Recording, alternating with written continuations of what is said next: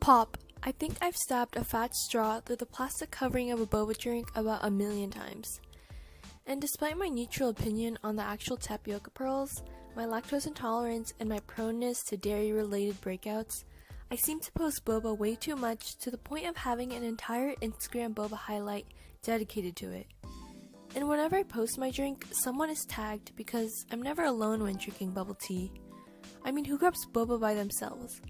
Let's get boba turned into let's chat for 2 hours and hang, and I'll buy you boba turned into terms of endearment, almost like I want to hang out with you so much that I'll get you a drink. So our local tea shops in OC turned into me and my friends' little nest of relaxation. So let's take a look into how such a seemingly ordinary drink has taken such a large role in our communities. Boba originated in Taiwan during the 1980s. Milk tea and tapioca balls were already popular at the time, and although it's not known who exactly invented boba, someone put these tapioca pearls into milk tea and created the drink we know today. By the late 1990s, boba had spread throughout East Asian countries and to the west coast of the United States. And around this time, the first shop dedicated to boba in Los Angeles County opened. Since then, boba has skyrocketed in popularity, especially among Asian American youth. And as more and more shops opened, more flavors and options were created. A couple of years ago, I recall only seeing the more classic flavors of boba drinks such as Thai, taro, or regular milk tea. Nowadays, shops offer boba drinks that combine different cultures or Americanized flavors.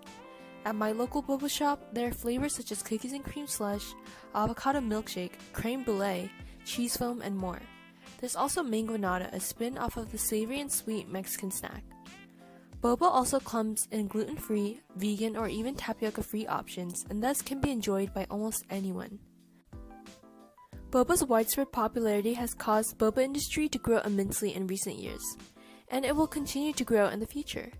This is in part due to the constant presence of boba on social media, which solidified and furthered boba's place in many people's daily lives. In Orange County, there are boba shops nearly everywhere you go. Every Halloween, I see many people dressed up as boba drinks, wearing colored t-shirts the color of taro, Thai, or black milk tea with a straw on top of their heads. But imagine if boba was not popular. There would just be people dressed up as drinks with tiny black spheres walking around. However, when I see boba costumes, I don't consider it weird at all.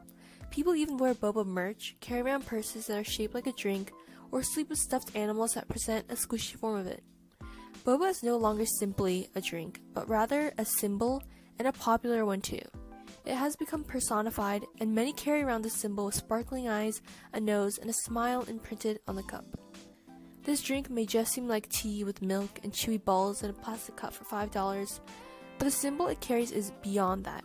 Social gatherings translated to grabbing boba, buying boba for someone being a love language, and boba being used in merchandise are just some reasons as to why boba holds such a special importance to individuals and communities.